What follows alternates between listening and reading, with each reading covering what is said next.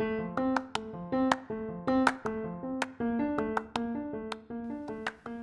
a time where we have hundreds of conversations in a day, sometimes we need to slow down and learn a person's journey. Knowing so many extraordinary people from various walks of life has led me to believe that we need to unravel the answers to so many questions that often go unanswered. This is where we talk about the tough stuff that makes us extraordinary. My name is Liv, and I believe these conversations hold tremendous value in the journey to discover who we are and who we share our world with. Welcome to Ordinary Conversations with Extraordinary People. This is The Modern Badass.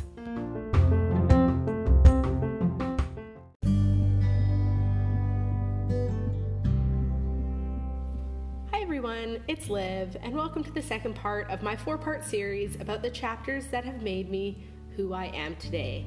I was so lucky to have an array of experiences in my early 20s that remain some of my fondest memories with some amazing people. I still can't really believe that my parents let me move halfway around the world at 21 years old, but the more I think about it, the more I'm starting to realize that I probably just told them that's what I was doing and they just had to go along with it. So here we are with the exploration chapter of my life that followed my time in cleats. Thank you so much for listening to this second bonus episode of the Modern Badass podcast. Settle in and enjoy the ride.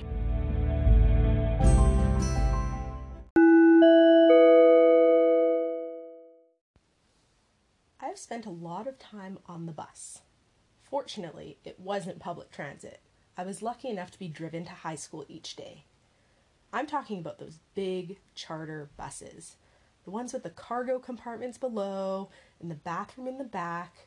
The smell of the dusty velour fabric on the seats is being brought back to the back of my throat as I think about it, and it's just as nauseating as I remember it being. Those buses got us from point A to point B, from field to field, from hotel to hotel. I've been to so many states and cities and college campuses, but I knew at 21 years old that there was so much more to see. As I entered my final semester of my undergraduate degree, I started to wonder what was coming next. So here we go on this wild ride. Where did I come from? Where was I? And where was I going next? I had studied French since grade 1. My parents put me in French immersion at my elementary school a year late. I remember not having any idea what was really going on, other than I didn't know how to win the prizes that the librarian was giving out for doing certain things. I think I caught up pretty quickly, but I honestly don't really remember. I ended up doing okay, and my fluency increased through elementary school and then into high school. It was just something that I did. I didn't really think all that much of it. I didn't really love it, but I didn't hate it either. When I got to college at Austin P, I didn't take any French courses my freshman year. I was pretty set on following a health and human performance route and hopefully going on to work in the sport medicine field or something related to athletics. The sport world, for me, was all I really knew and cared about at that point. If I could make a career of it, then it was a done deal. I went home that summer and visited my old high school in Surrey, where my sister was still a student. I remember walking into my former social study teacher's classroom, and he struck up a conversation with me in French. I fumbled over my words, and I was actually barely able to piece together enough words to reply to him in the language that I had practiced for 12 years. The old people that always use the saying, use it or lose it, they weren't kidding, I guess. A year removed from my French education, I had lost it. But the same way that I was never the best soccer player, I was never the best French student either. But I figured that 12 years in an immersion program, I should be able to at least scrape by with a simple conversation. I was shocked, annoyed, and suddenly motivated to get it back. In my second year, I found out that I could get some credits for first-year French courses by taking a challenge exam. So, I went ahead and did that, thinking it would get me a little bit closer to graduation and that the language would eventually come back to me. Fortunately, my written French was still okay, and it was the spontaneous conversational piece that was the slow one to come back. I did well enough on the test to be placed in the intermediate French classes. Once I went in there, I knew I'd found a new home. While my identity as a soccer player was in limbo, my ability to converse and thrive in these small French classes was shaping a whole new side of me. I changed my major to French language studies and took on a health and human performance minor to keep one foot in that door, just in case. One day, it came up in a conversation with a classmate that she was planning to study abroad. I was a little bit surprised that little Austin P offered such opportunities. I could go to France for a semester? I could go to Quebec for a summer? With soccer being such a major part of why I was at Austin P in the first place, a semester in France wasn't an option that I explored. But Quebec? You mean I could study abroad in my own country? I couldn't help but to laugh a little bit at that. But then I applied during the summer before my senior year of college. I applied and I got in. So off to Quebec I went. It was the first time I'd ever traveled to a French-speaking part of the world. It took 15 years of studying French to finally be able to practice it in a truly immersive environment. Such a wonderful experience and something that truly left me wondering where else French could take me. During my senior year of soccer at Austin P, I tore my ACL.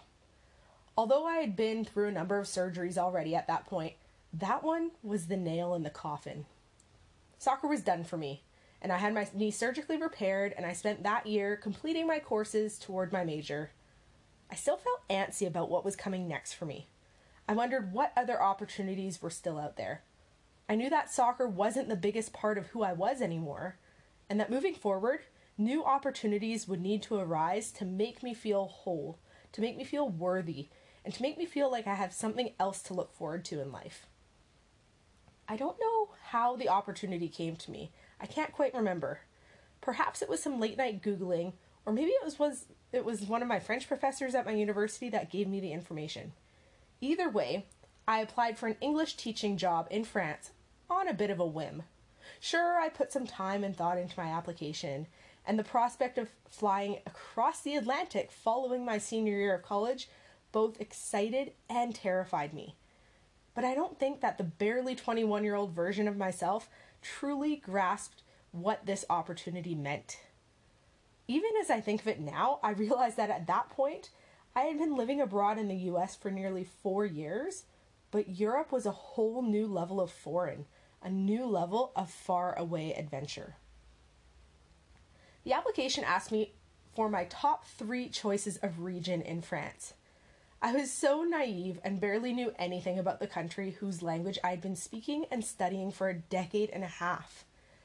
I looked at a map and I knew cities: Paris, Lyon, Marseille, Bordeaux, Nice, and I felt as though I should just naturally pick the places I had heard of. How could I pick a place to live if I'd never even visited the country before? Well, upon further research, I decided to pick a place based on a few criteria. I wanted a place that would be affordable, so Paris and Nice were somewhat out of the question. I wanted a region that was accessible, preferably with an airport and a train station. I envisioned a big city where I could meet other travelers, experience European nightlife, and possibly settle in for another chapter of my life with experiences that would help me grow out of soccer player live and into world traveler live. I picked Grenoble. The weather looked similar to that of Vancouver's. It was a medium, big-sized city. They hosted a Winter Olympics in 1968, which was pretty cool. And it looked to be a decent home base for my adventures to come. So let me tell you, when I got an email the spring of my senior year of college letting me know that I would be employed at École Albin Mazon in L'Argentière, I thought the organization that had hired me was mistaken. I Googled it right away. L'Argentière is like 2.5 hours from my city of choice. The address of the school popped up with some information. This school had approximately 80 students in 4 classes. I'd never even heard of a school that small. What the hell was I getting myself into? Upon doing some more research, I found out that L'Argentière was the smallest sub-prefecture in all of France, whatever the heck that means. At the time, I had more Facebook friends than L'Argentière had residents. Their Wikipedia page didn't even require scrolling. Like, oh my God, what am I getting myself into? Some time went by, and I eventually accepted the job. I was taking a risk that I had no idea about. Even thinking about it nearly 10 years later still makes my tummy turn a little bit in nervousness. I had no clue what I was in for, and even now, having lived it and survived it, I still can't believe it's something that I actually did. I was able to touch base with the previous English teacher from École Albin Mazon on Facebook. Her name was Louise, and she was British. She was lovely, and she reassured me probably close to 1,000 times and promised that I would have an excellent experience. One little tidbit of advice that she gave me was to live outside little itty-bitty L'Argentière and in the bigger town of Aubenas. Cue my next Google search. Awesome. This place has a population of 11,000 people. It's about the same size as my university, a bit better, but still not the city experience I craved. Oh well. Within the next few weeks, I got in touch with the fellow language teachers that had been assigned to the region. Before long, I was conversing with people from Italy, Spain, Wales, the US, Argentina, India, Germany, and our common language of communication was French. How cool is that? Meanwhile, back in Tennessee where I was finishing my degree, full plans were underway for a big road trip out west in the kidnapper van we dubbed Old Faithful. A group of us loaded her up with sandwiches, vodka, and sleeping bags, and drove into the Northwest for close to 24 hours until we got to Wheatland, Wyoming. What a way to see flat America. Getting to Wyoming was an adventure. There were a lot of snacks consumed, a number of pit stops where we piled out of the kidnapper van and people stared. There was a bit of panic every time we saw a cop because to this day, I'm not entirely sure there were enough seatbelts or even seats in that van for the amount of people we were transporting. And Sarah has a real knack for getting pulled over. Mary Beth and Sarah, two of my former teammates, were some of the more responsible, adult-like figures that were with us on that trip and made sure we got to where we were going. Most of the time, I'll admit, I didn't even know where we were going.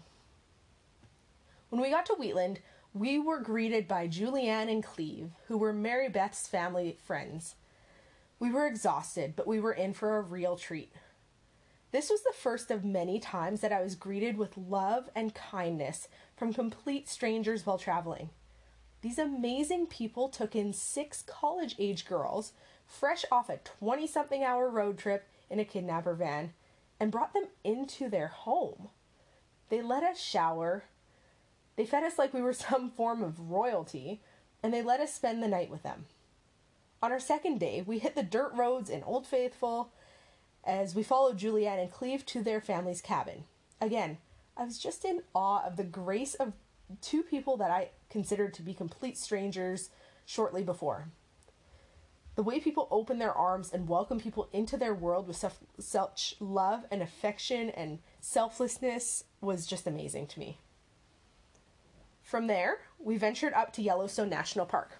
Now, I'd heard about Yellowstone because, well, it's one of the greatest U.S. national parks, but I don't think I truly grasped what it meant to stand in that place and take it all in.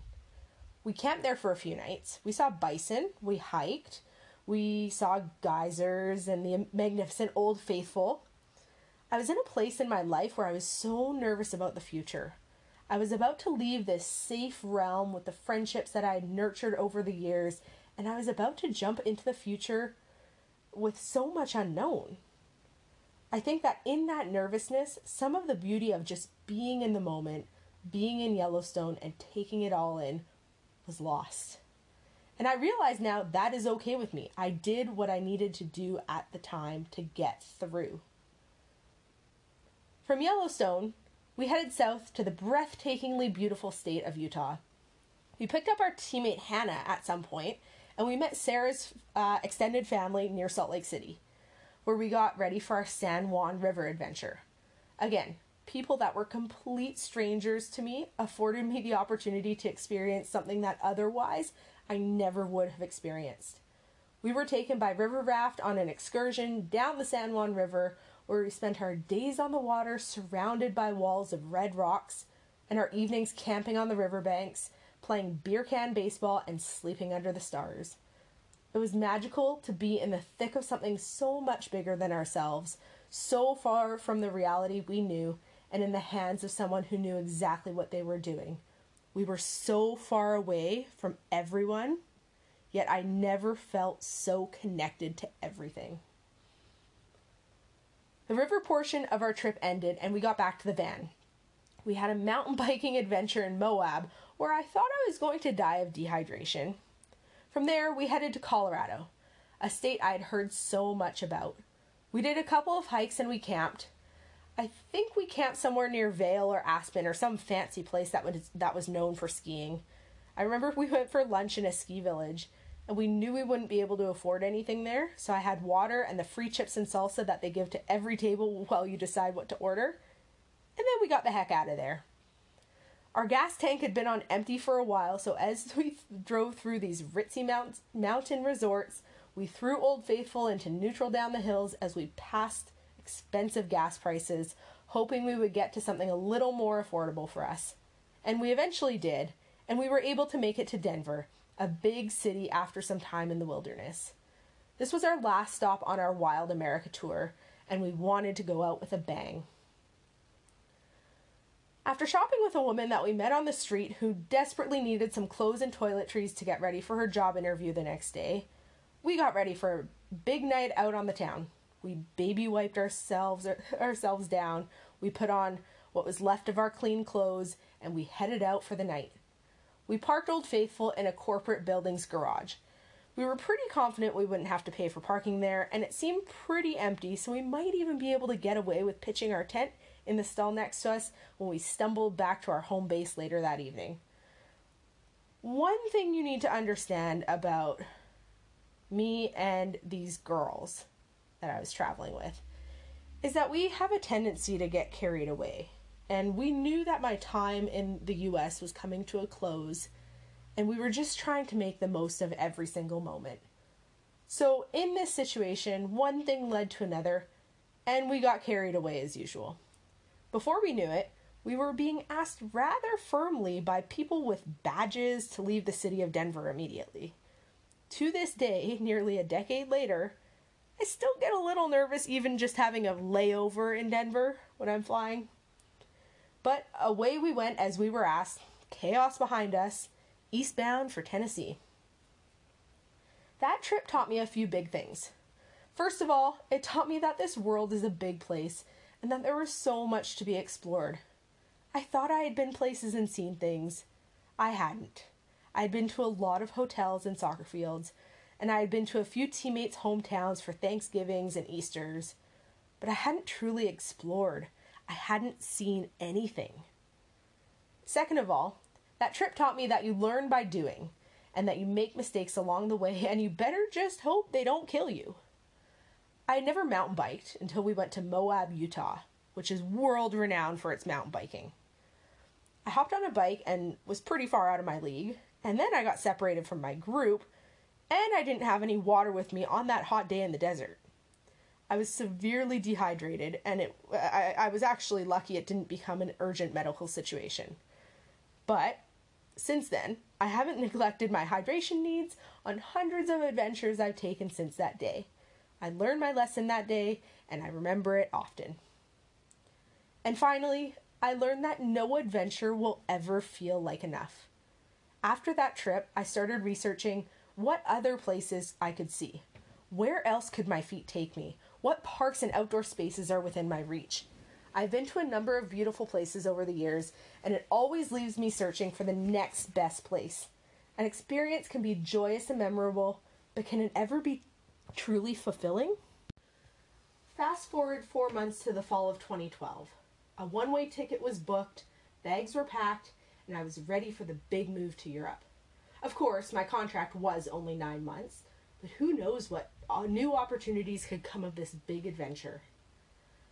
Prior to my departure, I signed a lease for a house I had never seen, in a town I had never visited, with future roommates I had never met. Talk about nerve-wracking. Fresh out of an experience where I met teammates that I then considered family, jumping into the unknown was a pit in my stomach I had not had to face before.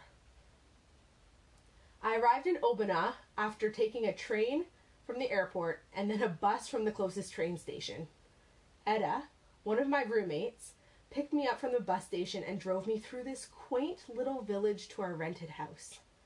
I couldn't believe that the entire town was made up of cobblestone roadways, old buildings with shutters over the windows. We drove past a freaking castle on the way to our house. I felt like I was driving through the opening scene in Beauty and the Beast, where Belle dances around her little French town. Our house was in the countryside, outside the main centre-ville area. We lived there for the first few weeks in a small house next to a creek, in an area where chickens roamed wherever they like. I went for a run one morning and I couldn't continue because there were a couple dozen goats blocking the road. Etta and Juan Pablo were lovely roommates. Etta is German and Juan Pablo is Argentinian, and we were all in Aubenas as part of the language assistant program sponsored by the French government. Work started up and I had to make the 35-minute long bus trip 2 mornings a week to L'Argentière with Kate, another language teacher who came from Wales. The previous English teacher at my school was right. Living in Aubenas was definitely a better choice. L'Argentière was adorable, but it was smaller than my university's campus, and I most certainly would have had a hard time having a social life. It didn't take me long to realize that I had no idea what I was doing as an English teacher to children who spoke close to no English. There were children as young as 3 years old, and I was supposed to teach them their first English words with no formal training? I managed. It wasn't pretty, and now as a trained teacher, and in hindsight, I don't know how much they actually learned. Embarrassingly enough, I can now admit that I think I was just using the job as a reason to be in Europe. I worked on Tuesdays and Thursdays, so my Friday to Monday each week was reserved for local sightseeing or even the odd weekend trip. We also got frequent holidays, 2 weeks at a time, a few times that year. The language assistants frequently gathered to cook together, hit up the local bar together, and go to the Saturday market when we were all in town. But there were a lot of moments where people went out of town on a whim, and sometimes we weren't all together. And for the first time, I felt lonely. I had always had teammates or roommates that had a similar schedule to me, but now we were just people that were living together. And that was a huge adjustment for me. For someone who had been living away from home for the past 4 years, it felt weird to feel this homesick. I pushed through the feelings and spent a lot of time writing. I felt deeply and reflected often because I had the time to do so. I miss those days, the days where I could sit with my feet in the creek and wonder where the water was going, or the days where I could sit with my tea in the front yard and feel the warmth on a warm October day. I had time for all of those magnificent things at that point in my life. And I could probably find time now, but I just don't. But my first month or two in Europe was a strange combination of happiness, peace, and a longing to return to the previous chapter in my life. Anyway, my homesickness finally subsided with time, and I wound up having a number of adventures during my time in Europe. One of the beautiful things about being in France was how central of a location it was for travel. My first trip was a few stops long that eventually landed me in Barcelona. While my first night in Barcelona was one of the sketchiest nights of my entire life, the trip as a whole was memorable. I unfortunately had to learn the hard way that couch surfing as a solo female and opting to sleep on a solo man's couch can make for some really uncomfortable situations when he makes some moves on you and then locks the apartment door with a key from the inside, leaving you trapped. Anyway, like I said earlier, learning lessons is part of adventuring, and you just have to hope that the process doesn't kill you along the way. Having studied the French language since grade 1, I'd always dreamt of seeing Paris. Fortunately, another friend named Sarah from back home was living in Paris at the time as an English teacher herself. I used to work with Sarah at the City of Surrey, and we had had tons of memories together, teaching summer camps and going to local nightclubs. I decided to go visit her for the first time during the weekend of my 22nd birthday. And I was blown away when I stepped out of the metro, when she had told me to get off at a certain station. And I remember asking her, well, which direction will I know where to go? And she said, walk in the direction of the Eiffel Tower. I will meet you there. And I said, well, where will I find the Eiffel Tower? And I came up the stairs of the metro and I looked up, and it was far away, but it was right there in front of me all at the same time. It looked like I was standing in front of a photograph. I didn't know the sight of something could make me cry, and I think that was the first time that it ever did. There were still so many things I didn't know. Admittedly, I went to Europe quite ignorantly, not in a malicious way, but truly just not knowing what there was out there. Guidebooks were my friend, and hostel tours were the norm for me. I was truly a typical tourist in so many senses. I went to the popular spots, the tourist traps, and I likely overpaid for most things I experienced. The 30-year-old version of myself regrets not exploring the small towns and immersing myself in the culture of various places. The 22-year-old version of myself, at that time, was still going to nightclubs and live music bars and museums. A good experience, but different than the experience I would choose if I were to do it all again today. It's funny how I grew so much in my confidence that year, but yet I was still so insecure. Once again, I was spending significant time on buses. And just to let you know, the smell was the same on European buses as it was on North American buses. Stale, dusty velour seats, and windows that don't open. One of my American roommates, Ashley, came to visit me. We explored Rome, Paris, and Amsterdam together. A little bit of America came to me, and it was so great. We laughed in each place, met random people, ate like queens, and unknowingly wandered everywhere and anywhere. A couple of weeks later, my sister came to Europe with her school tour, and we were able to spend time together like we hadn't spent time together before. And although she was with her friends, I felt this amazing and much needed connection to her when I was almost in the midst of a second round of homesickness.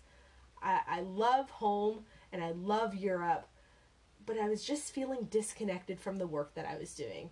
And I really needed to see her at that point, and I'm so appreciative of that. Before long, it was time to say goodbye to my students. And although I feel as though I did little more than teach them numbers and colors and shapes, and I had to ask to go to the bathroom in English, I did actually form bonds with these little humans, and I was sad to be leaving them. This was my first taste of teaching, and it was formative for my decision to continue pursuing teaching and brought me to where I am today. And in that, my final European adventure was coming up. At the end of our contracts, a few of us language teachers planned a trip to Budapest, Bratislava, Vienna, and Prague as our final hurrah. Seeing as that it was the end of our contracts and we needed to budget enough money to get us home back to our respective countries at the end of our trip, we opted for the cheapest form of transportation. Yes, we took a bus. An 18-hour bus ride from Paris to Budapest. Mind you, that is after the 6 hours it took for us to get from Aubenas to Paris to catch our bus. Starting your trip off with 24 hours of travel? 0 stars. Do not recommend. After that, though, that trip was great. By that point, a language barrier didn't faze me as much. I didn't speak Hungarian, Slovakian, German, or Czech, and they didn't bear any similarities to French, really. But I was happy to be more comfortable with exploring. The only thing we planned for that trip was our accommodations and our travel between each city. Aside from that, we had no real plan, we were happy to keep it that way. We went to the opera in Vienna, we drank a ton of beer in Prague, Bratislava was underwhelming but very clean, and we went to the traditional thermal baths in Budapest. It was lovely. It was liberating. And though I had a bout of homesickness early on and then another one later on, I was sad that my time in Europe was coming to a close. I was convinced that I was going to move back to Paris after a brief stint at home. It was my favorite city that I'd seen, and I was determined to go home, work, save money, and come back to Paris. Little did I know that life had other plans for me. I still haven't been back to the country I called home for those 10 months. With that being said, Europe is still on my radar as a destination that I will visit again. I covered a lot of ground during my time there, but there is so much more to see through a more mature lens. We are currently in our second year of a global pandemic, so it remains to be seen when that type of travel can occur again. But in the meantime, I'm very much enjoying the exploration of my own beautiful British Columbia backyard.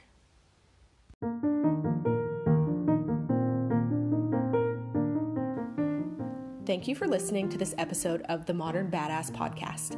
If you like what you heard, feel free to share it with a friend or send us a DM on Instagram at the Modern Badass Podcast to tell us what you think as we continue on this path of storytelling. We can now be found on Apple Podcasts, Google Podcasts, and on Spotify. Don't forget to subscribe and leave us a review if you like what you hear. Can't wait for you to join us next Monday at noon for our next episode.